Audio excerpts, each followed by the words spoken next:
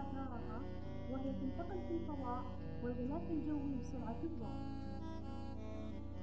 وهي الطاقة الناتجة عن التفاعلات النووية في باطن الشمس مثل اشتقاق الهيليوم من ذرات الهيدروجين أو تحول الهيدروجين إلى هيليوم.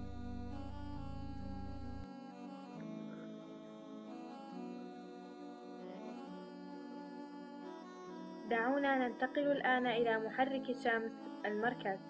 في المركز تحول درجات الحرارة العالية جدا الهيدروجين إلى هيليوم، وينتج عن هذه العملية تحويل كميات صغيرة من كتلة الشمس إلى طاقة.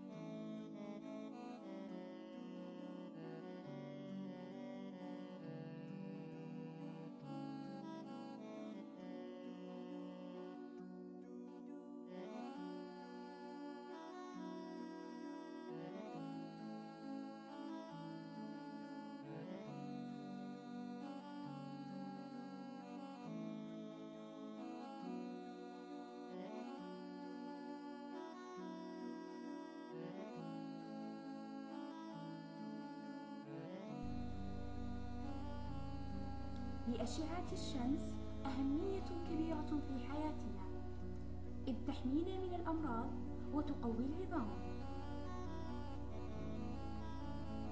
كما تعطي أجسامنا الناقص من فيتامين د، كما تلعب دورا هاما في الوقاية من مرض السكري، وتساعد أيضا في التخفيف من الاكتئاب، فهي ترفع مستويات الهرمونات الطبيعية المضادة للاكتئاب.